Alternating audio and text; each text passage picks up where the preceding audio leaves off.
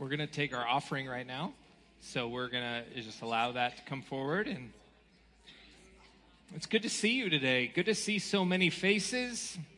You're back from summer-ish. So good to see everybody.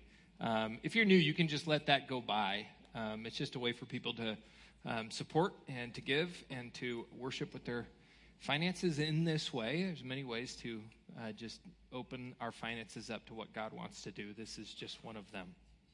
I need to let everybody know that the baby faucet has been turned on. And this is little Layla Jane Murray. And she came this morning at 12:30 a.m. And for those of you who are new to our church, that is, we've been trying to find good visual descriptions of what's happening in our church, and there's a lot of babies coming. And this is the beginning of 9 little babies we're praying for. And so, Layla Jane Murray, what a fitting start to our baby tsunami, because stop laughing. It's not that funny. No, really, because many of you know, if you've been around our church for a while, Brittany and Chris lost Abigail a year ago May. So this is really good for them. We're really excited for them. I didn't plan on doing that. So so excited for them. Hey, and here's the other thing that's really fun.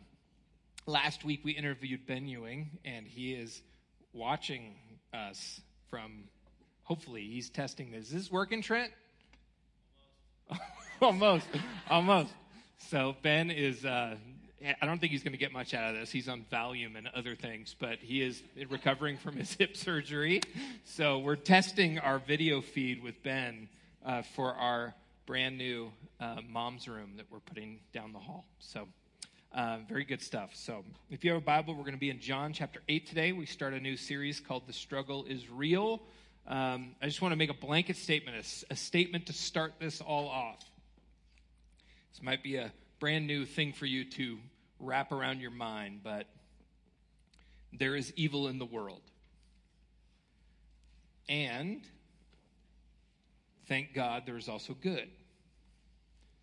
A few weeks ago, Angela and I went to Grand Junction and Palisade to do some wine tasting and some peach eating and things like that. Beautiful part of our state. Driving around these little country roads, there's fruit stands, there's vineyards, it's beautiful, everything's flourishing, full of life. And it was just a fun few days together. And then we drove home. And then since that time, the news has been full of Hurricane Dorian and drone attacks and all that fun stuff you read about in the news. And so there's evil out there. And then about a week ago, I just had a rough day. I was tired. I was all those things. And I snapped at my wife, Angela. And it wasn't a joyful day. And I realized, I'm reminded again that there's also evil in here. There's also dysfunction and twisted up in here.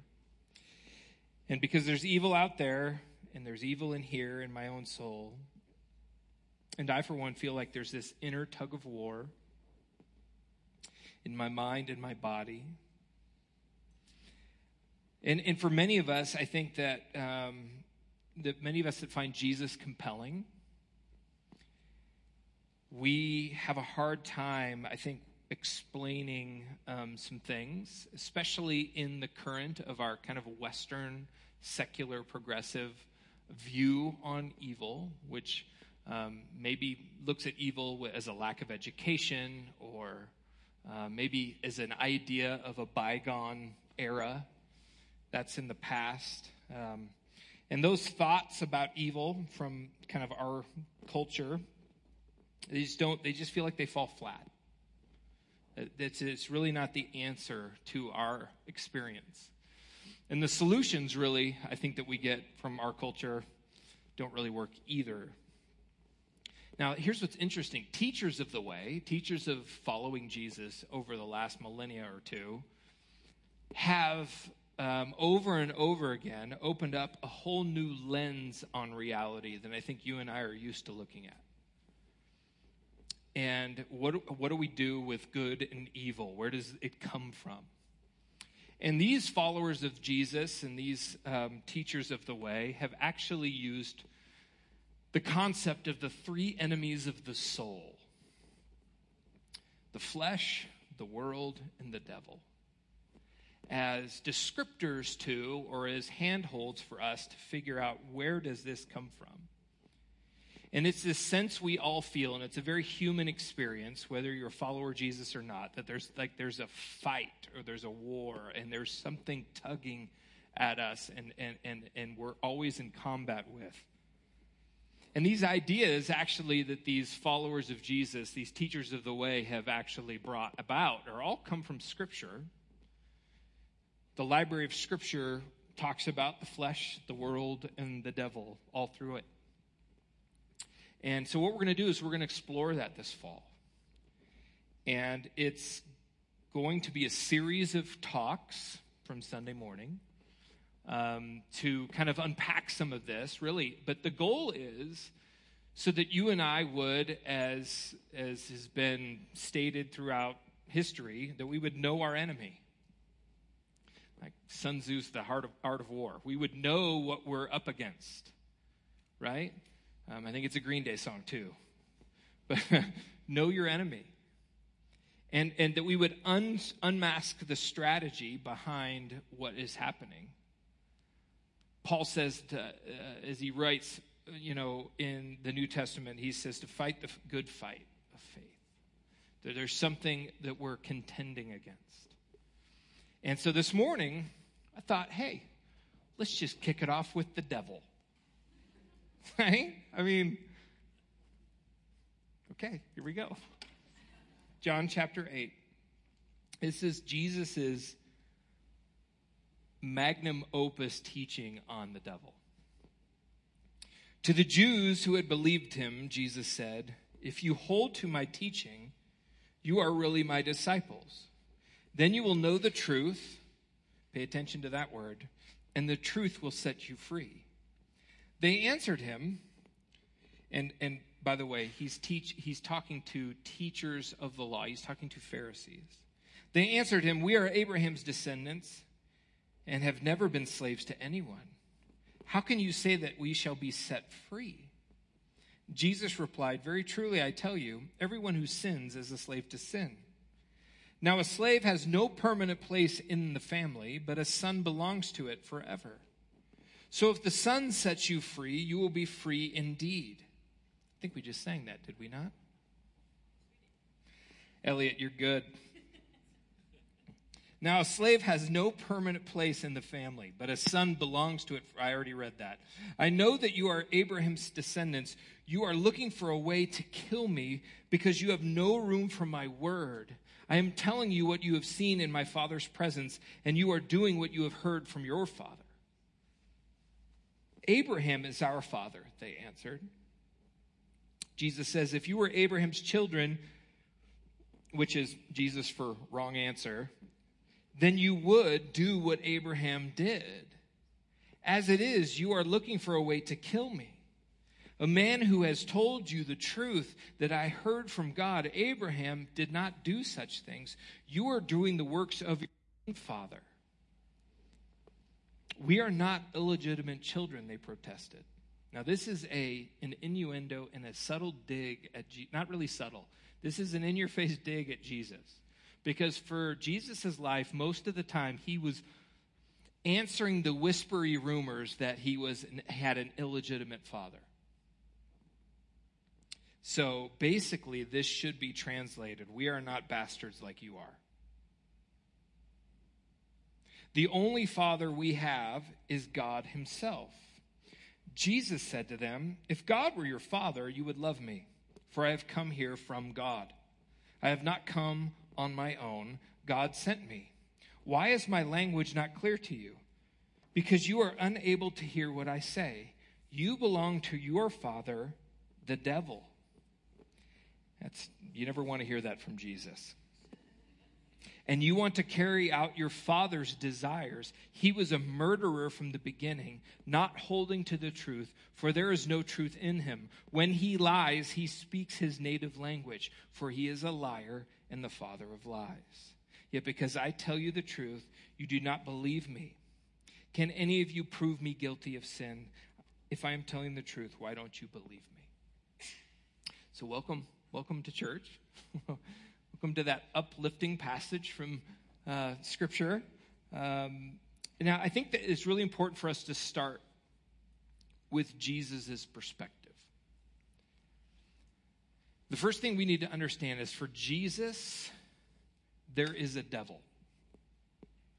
According to Jesus, in Jesus' worldview, there is a devil. This is the Greek word diabolos, where we get the word diabolical, slander or accuser. One of the many names for the devil in the New Testament is for this creature that we read about all the way through the library of Scripture is the Satan, the evil one, the tempter, the destroyer. All of these are titles, not names. They're not proper names. So in much of Scripture, especially in the Old Testament, Ha-Satan, or the adversary, or the accuser. Now, some scholars believe this is a subtle dig, that Jesus was never given a proper name. The devil was never given a proper name by Jesus or by anybody else, as he is just named after what he does. 3 times in Scripture, the devil's called the ruler of this world. And in a few places, that word actually is archon, which is actually a political word, meaning the highest ranking military position in the world of spiritual forces. Much more about that down the road. But for today, I just want us to begin to see that for Jesus, the devil is real. Okay? For Jesus, this isn't a superstition. This isn't a cartoon character. This isn't Will Ferrell on Saturday Night Live. If you've never seen that, go home and Google Will Ferrell, the devil. Okay? And you're welcome. The devil is to Jesus an invisible but real intelligence that is the evil behind the evil in our souls and in our society and behind the religious leaders of his day. Okay? So Jesus was not just confronting the religious leaders, he was confronting what was behind the religious leaders. So he does this in 2 different ways. He does this not only with the religious leaders, he actually he goes all the way back to Genesis 3, and he says the seed of the woman and then the serpent and things like that. And he's basically calling them out and saying the devil is your father, not Abraham. He also does this in other places with the Roman Empire. And we see this in Scripture as well. Behind the evil of the Roman Empire is another evil. Okay? And so if you're here this morning and this all sounds crazy, like I get it. You might be thinking to yourself, I'm really good with a lot of the things that Jesus says about loving neighbors and don't worry and things like that. Those are great things, but these are harder things to wrap my head around. You might be thinking to yourself, we have Wikipedia now. We don't believe in things like this anymore. This is like, we know better. Anybody in here familiar with the Flynn effect? A little bit, maybe? No?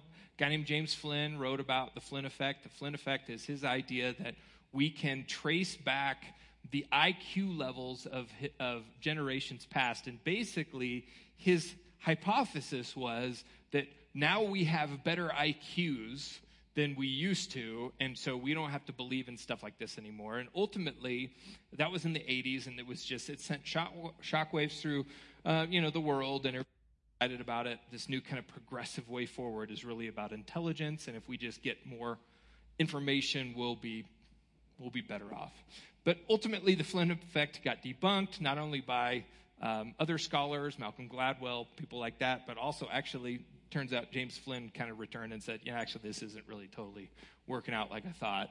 And so, but we come to this idea that we're actually, since we're smarter, we're more intelligent, that we have this kind of like chronological snobbery, right? Then we don't believe in weird superstitious-y stuff anymore. And so even for followers of Jesus, it's really hard to wrap our heads around the idea of the devil. It is. But here's what I'm going to invite you to do. Suspend judgment for a little bit. I want you to kind of set aside, just trust me that there might be some truth here if we begin to see the world through the way Jesus sees it. So all I'm asking you is to suspend judgment and open your mind to that possibility that Jesus might have a whole other lens on reality than we do. And that to be with Jesus and become like Jesus is actually partly to change our own mental maps. Second thing I think is really important, not only for Jesus, the first one was, for Jesus, the devil was real. The second one is, for Jesus, the end goal of the devil is to murder, is to steal, kill, and destroy, is destruction, is to tear it all down, is to burn this whole thing down. And this idea that Jesus, the devil is at war with God and war with God's vision for what a good and beautiful and true world should be. C.S. Lewis writes that there's no neutral ground in this. And so that's the reason why it feels like there's just this war zone happening all around our lives. And the third thing I think is really important is this. According to Jesus, the devil's strategy is lies and deception. Did you catch that? When Jesus was talking to the Pharisees, he called the devil the father of lies. That this is for Jesus, this is the origin point of deception. The origin point of lies. That the devil speaks his native language, which is lies. So for some of us who've grown up doing the church thing, for some of us we feel like this is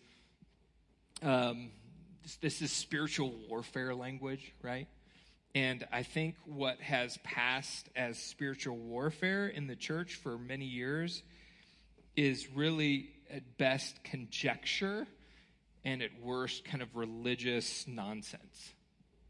And so, for instance, it was a number of years ago, and I was at church, and I'm a pastor at a church, and this guy comes up to me and he says, I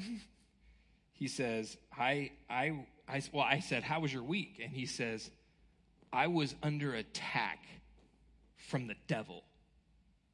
And I was like, whoa. That sounds intense. What happened? And I thought he was joking.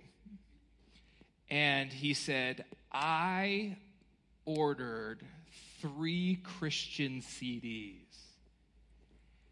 And 2 of them came with broken cases. And I laughed. Loudly. But he was serious. It was a total pastor fail at that moment. Actually, the real pastor fail was to let him get away with thinking that actually was the work of the devil. But so here's the thing. So you may have driven to church today, got in a fight with your wife or your husband or your kids, and man, the devil's really working. No, that's probably not Ha-Satan at work. It just is you're grumpy and a jerk. I'm just trying to take some of the edge off some of this. And sometimes we limit it. We limit this whole devil's at work thing to a horror movie or kind of like horror-ish images or whatever. Or we blame the devil's work on everything. Can't find a parking place. Oh, the devil's really working. No, there's just a lot of people going to the same place. So I don't want to get you weirded out here that we're going to start pointing fingers at things and all that kind of stuff. Here's what's so important. In Jesus' most in-depth teaching on the devil that we just read, he doesn't mention any of that stuff. There's no demons, there's no disease, there's no disaster. Instead, and hear this is really, really, really important. It's an intellectual debate with the leaders of the religious people, of the leaders of the Jews, over truth and lies. That's what it is. It's an intellectual debate over truth and lies. He says this in verse 44. We can throw that back up. You belong to your father, the devil, and you want to carry out your father's desires. He was a murderer from the beginning, not holding to the truth, for there is no truth in him. When he lies, he speaks his native language, for he is a liar and the father of lies. Yet because I tell the truth, you do not believe me. So for Jesus, the devil is real. His strategy is, his means is he wants to tear it all down, and his strategy is lies. And so for Jesus, it boils down to a fight to believe truth or lies. It's really what looks like Jesus is getting at right now with these religious leaders. And so, are we tracking with that? We're going to get nerdy and talk philosophy really briefly. So I might butcher some things, but hopefully this is helpful and unlock some things. So to begin with, what is truth? And then this is like a very philosophical question. We're not going to go all through everything with it, but we're just going to throw a few things up on the screen. Truth is reality, meaning that which corresponds with reality. Okay? So, reality is what you run into when you're wrong. Okay? So, if you have a false idea of reality, so for instance, if you believe you can fly, and then you test that belief, and you climb up on your roof, and you jump off, when you hit the ground, that is when you that's when you run into reality. Okay? So that's kind of the idea behind this. And then lies are unreality. That's which does not correspond to reality. So for instance, I think you guys get this. We don't need to go all through this. So the reality is we all have mental maps. We all have mental maps in our mind about what reality is, and we live our lives with those mental maps about what society looks like, or what family should look like. For instance, all of you have literal mental maps on how to get to work in the morning, right? Like some of you still get lost going to work, but some of you, the different ways to get to work. And in your mind, okay, you could close your eyes and drive that route to work. But if your mental map is true, okay, you're going to get to where you're going. If your mental map is not corresponding to reality, you end up lost, right? You end up somewhere other than where you intended to go. Same thing here for our lives. We all have mental maps. We all have mental maps for money, for sexuality. We have mental maps for power, romance, how our time should be spent, and the mental map on what life is all about, what the good life is, right? And some of those things, those mental maps, are a collection of ideas. Ideas, we're still in the philosophy conversation. Ideas are assumptions about reality. Does that make sense? That's what ideas are.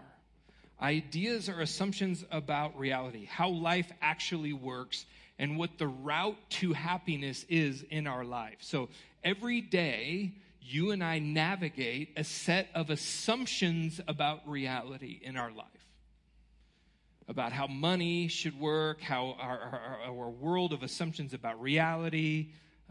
We navigate these all the time. And these ideas and assumptions coalesce to form a mental map on how we navigate our lives, how we navigate our day-to-day life. So, ideas are assumptions about reality. So the wonder of the human mind, okay, is our ability, our innate, God-given, created ability to hold ideas in our mind and, these ideas in our mind that correspond to reality and ideas that don't correspond to reality. Does that make sense? So, this is what separates us from the animal world. It enables us to think spiritually. It enables us to think creatively. Think about it. As a group of people, we can organize around a future, an idea about what the future looks like, right? And then the future doesn't exist yet, but we can envision it. We have a mental map, an idea, an assumption about reality that we can all work towards. Animals don't do this. I mean, there's some innate stuff in them, yes. But we can work to bring the future to pass. This is why creativity is such a beautiful thing. You can envision a painting in your mind or a song, or you can envision the building or create a system of process in your mind. And because you are a human being, you can then use your body to make that a reality. Tracking? So it's a good thing, right? We can have an idea, an assumption about reality in our mind, and then we can carry it out. But here's the tragic Achilles heel to it.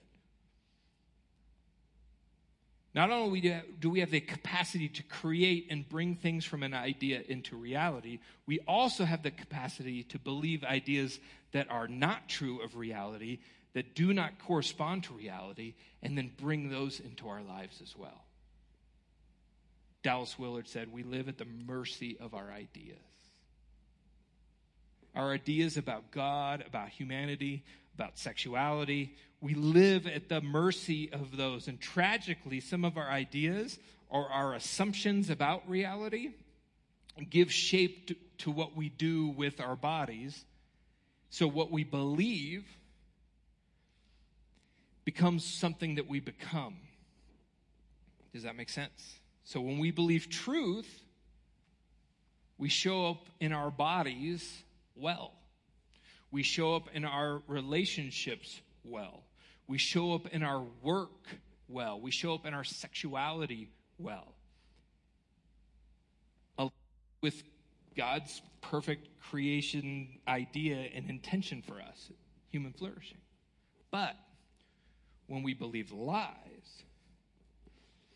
we allow those lies into our bodies, we open up our whole person to the poison that Jesus talks about in this world.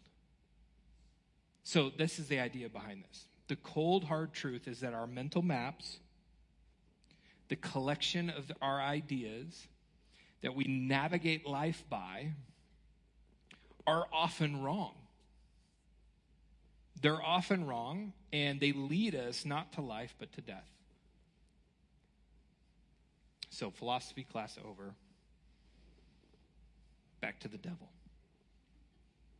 Jesus calls the devil a liar. Case study of the devil's strategy is a story from Genesis 3. We're going to get into that story quite a bit. This is a two-part thing. We're going to get into that story quite a bit next week. But for now, some of you are probably familiar with the story of the talking snake. And whether you believe that is mythology or history, it really doesn't matter at this point. What we need to understand, okay, I don't need to go into that debate with you. What we need to understand is it's true of the human condition. The idea behind it is true of the human condition. So remember, the snake, if you're familiar with the story, doesn't come at Eve with a stick or a sword or a drone, but with an idea. That's what the snake, that's what the serpent, that's what the deceiver comes with, an idea. A lie. An assumption about reality that it is not true.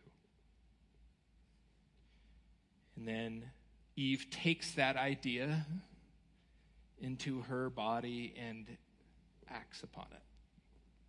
Psychologist M. Scott Peck, he wrote back in the 80s, you might be familiar with a book he wrote called The People of the Lie, which was actually a groundbreaking book because he's a psychologist and he's doing something that you're not supposed to do in the scientific community, and that is make value judgments. And he studied what makes people evil. Are there actually evil people? Are you guys familiar with M. Scott Peck at all? Some people in the room, some people have read some stuff about him.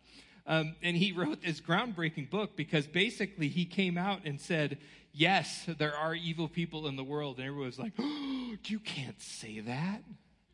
And like followers of Jesus were like, yeah, pretty true. But it's fascinating because I kind of went back and thumbed through some of his writing, and he calls the devil a real spirit of unreality. And his thesis on how people turn evil is that when people believe ideas that do not correspond with reality and then live out those ideas in their body, they live as if that lie is true. They create a new reality out of unreality. Case in point.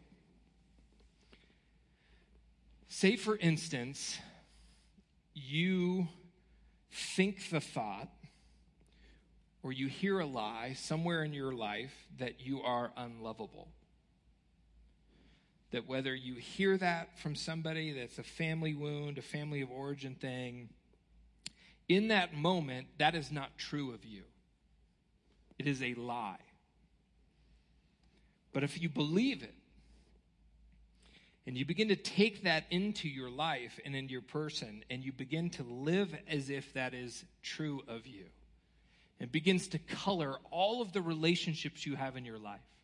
Your friendships, your dating relationships, your relationship with your parents and your children. If that begins to manifest itself in that lie manifests itself in your life, tragically, what can happen, not all the time, but what can happen, it can become true of you.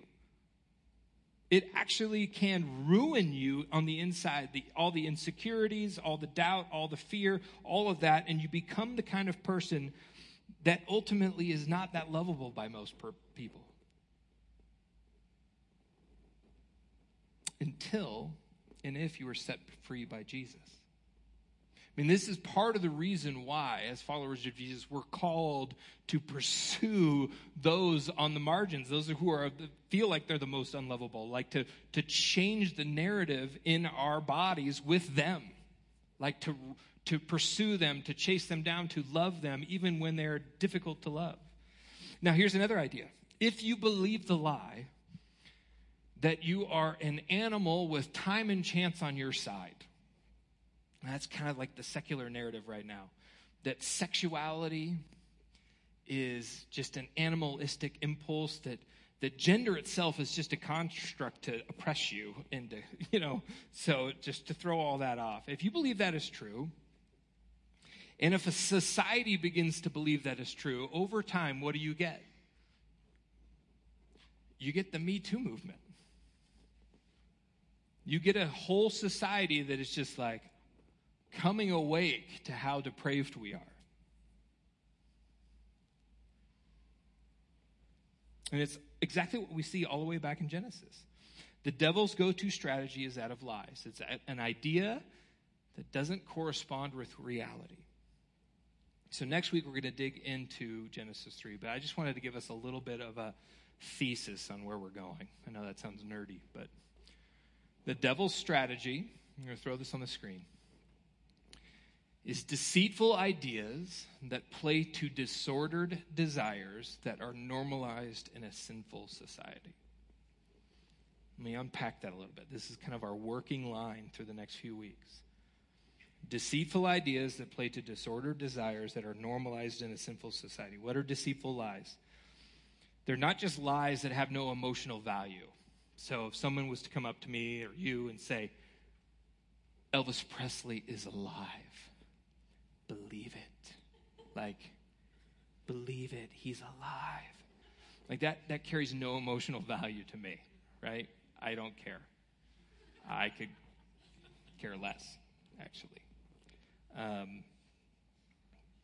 But something hits me in a way that hits that kind of the root wound in me. That's where I'm susceptible. So deceitful lies that play to disordered desires. This is the idea of the flesh that we're going to get into. Okay, this is what Scripture calls the flesh. Most of the time, this is where kind of our disordered desires, you understand what those look like. It's not when you do evil. It's when you want to do evil. It's that part of you. I know this is going to sound kind of goofy, but that whole cartoon image of the angel and the devil, the demon on the shoulder kind of thing, and they're both talking in your ear, and this idea that, like, I want to do this, but I also want to do this, and I know this isn't wrong. This is wrong, but you just feel like you're being pulled in different ways. You want to do both at the same time. It's what Paul says in Romans 8. It's just none of us sin. Here's the thing. None of us sin out of duty and self-discipline. Okay, this is going to sound super crude, but this is what came to me as an idea. No one sins out of duty and self-discipline. It's not like it's 7 o'clock, I have it in my calendar, it's time to lust. No one does that. It's like, man, I've worked hard. This is hard work to lust. And so what I'm going to do is I'm going to put it in my calendar, set aside some time. This is crude, I know. But you get what I'm saying. We sin because we believe a lie about what will make us happy. And we confuse pleasure and happiness, and the two are not the same. And that's what kind of hits us in the flesh, and we'll get into that in the weeks to come. And then this idea, it's all normalized in a sinful society. What the New Testament calls the world, what we sometimes call culture. The world is a system, really, is a system of ideas that are institutional evil. Okay? So it's not just the evil in me, okay, but it's also this evil in the systems of the world. So entertainment, economics, government, technology, the church. Okay, who is Jesus talking to? He's talking to a group of religious people that have made an institution about how we keep power and you shouldn't say that. And blah. It's what Jesus is like. He's pushing up against this power, this thing that made its way into the church. It became a disordered desire. It pulled everything. It's religious leaders at the temple. How does the devil ruin the church from the inside out? With ideas. That's how. Ideas are the primary MO, not just for you, but for society as a whole. Think about this. Case in point, Nazi Germany. I know we always pick on Nazi Germany, but this is really important. Okay? If you're not a history person, that's fine, I get it. One of the most fascinating books I ever read was The Rise and Fall of the Third Reich. And I can tell you funny stories about trying to read that on the beach with a giant swastika on it. It was awkward. Anyhow, it's a long book, it's a big book, but we forget. Germany, before World War I, World War II, Germany was like at the apex of human civilization. Art, architecture, music, composers, theology. If you spend any time studying theology, you were going to spend some time with some German theologians who shaped a lot of how we read Scripture. And there's, obviously you have the Reformation and all that kind of stuff that happened largely in Germany as well. But think about this, decades ahead of Western civilization, and then you have, in just a few decades leading up to World War I and World War II, an entire society was destroyed from the inside out by ideas. By ideas. Deceitful ideas about race, ethnicity, nationhood played to disordered desires for power, control, domination. normalized in a sinful society to where you had much of the church sucked into that. Read the Bartman Confession. Read, there's so much to read. I mean, Bonhoeffer. There's so much to read about this. Think about ISIS. People do what they believe to be moral, not immoral. And we look at, from the outside looking in, we think, oh, ISIS is immoral. But people do what they do because they think it is. They don't do it what they do because they think it's immoral and don't care, but they think it's moral and they do care. That's why people, these ideas that come through all these big systems in our world, all the way back to Eden itself, to self-define good and evil based on our disordered desires rather than God's vision for human flourishing. That's at the root of all this. All sin is first and foremost about what you believe is true. What is the path to the good life? So the problem is easy to spot in other societies, in other groups, but it's really hard to spot right here with us. It's really hard to spot. And there's ideas around us that are toxic. This is the idea of the redefinition of freedom, where the classical and Greek and Christian idea of freedom was freedom from slavery, freedom from oppression, things like that. Got kind of mixed up and jacked up, and really our founding fathers have a lot to do with this. Freedom for the right to happiness. Right? It's in our Declaration of Independence. No one can get in the way of my happiness. I'm free from your, And so we have this boiling up in our culture, in our Western American democratic feel like we have freedom for anything. I can do whatever I want. Freedom is for something. It's not from something. And it's redefined us. And the thing is, Scripture tells us that freedom for anything you want is actually slavery. And we're going to get into that down the road. The redefinition of everything in our culture. Sexuality, individualism. I'm an island. You can't bother me. I can stick to myself. All these are ideas that keep millions of people in slavery. And some of us as well. Dallas Willard said this as we start to land the plane here. Ideas are the primary stronghold of evil in the human self and in society. And I love this next one. Winston Churchill says, the empires of the future will be empires of the mind. This is why you cannot defeat. This is why we'll never win the war on terror. I'm just going to throw that out there. You might hate me for it.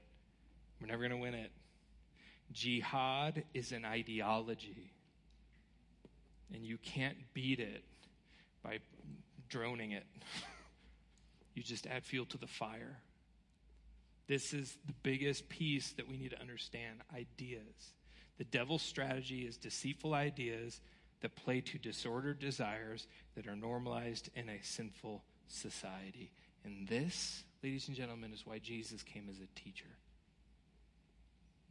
This is why Jesus came as a teacher. Calling for apprentices to repent and believe. Repent, we think, is this really like, feel shame and hurt yourself kind of thing. No, repent means to change your mind about what is true and believe.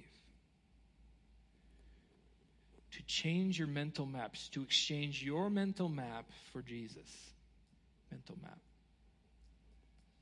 To take on his vision of reality, not yours. To trade your mental map for his mental map. That is why he came as a teacher. Not as a general of an army.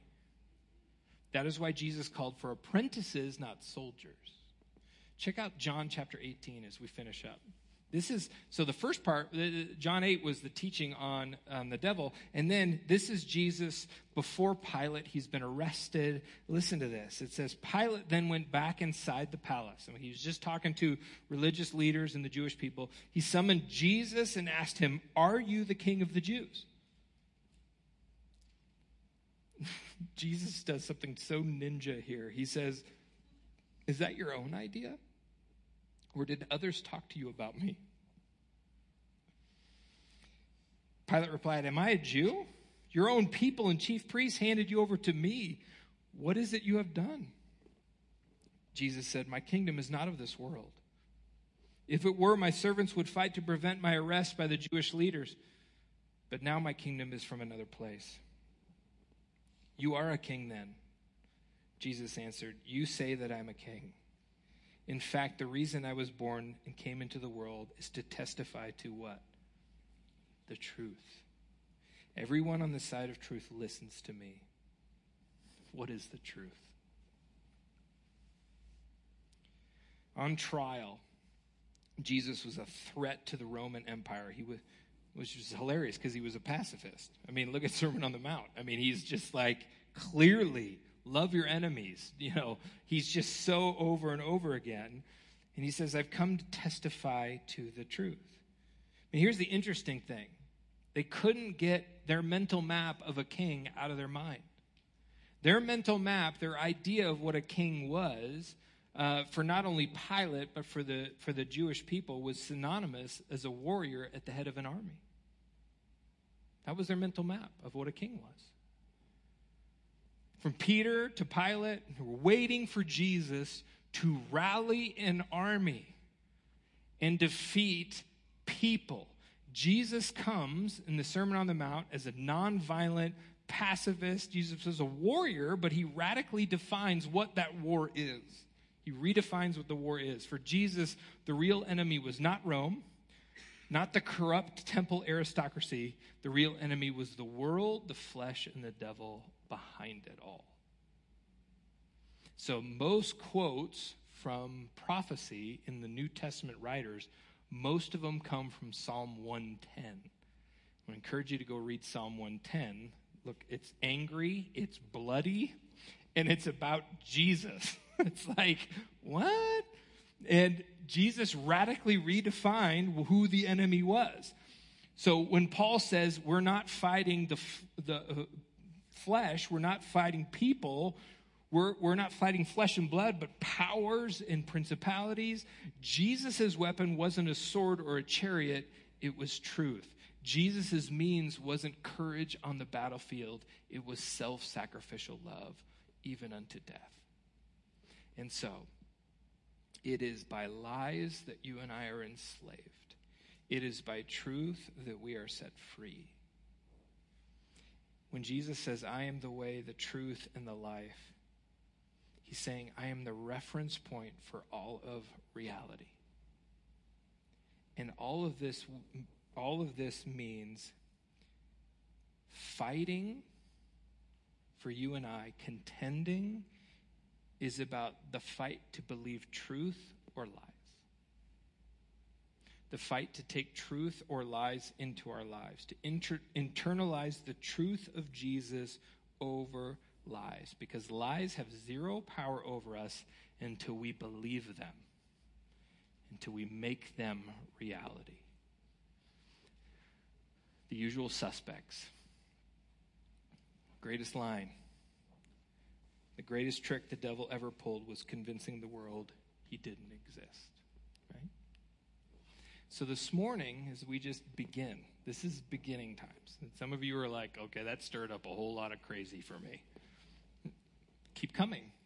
We're going to keep chewing on this and seeing where this leads us. For this week, I want you to pay attention to the ideas and the assumptions about reality that you have taken into your life. Whether it be about economics or the suburban life or what you need, what you think you need to be happy. And run that through the grid. Is this truth or is this a lie?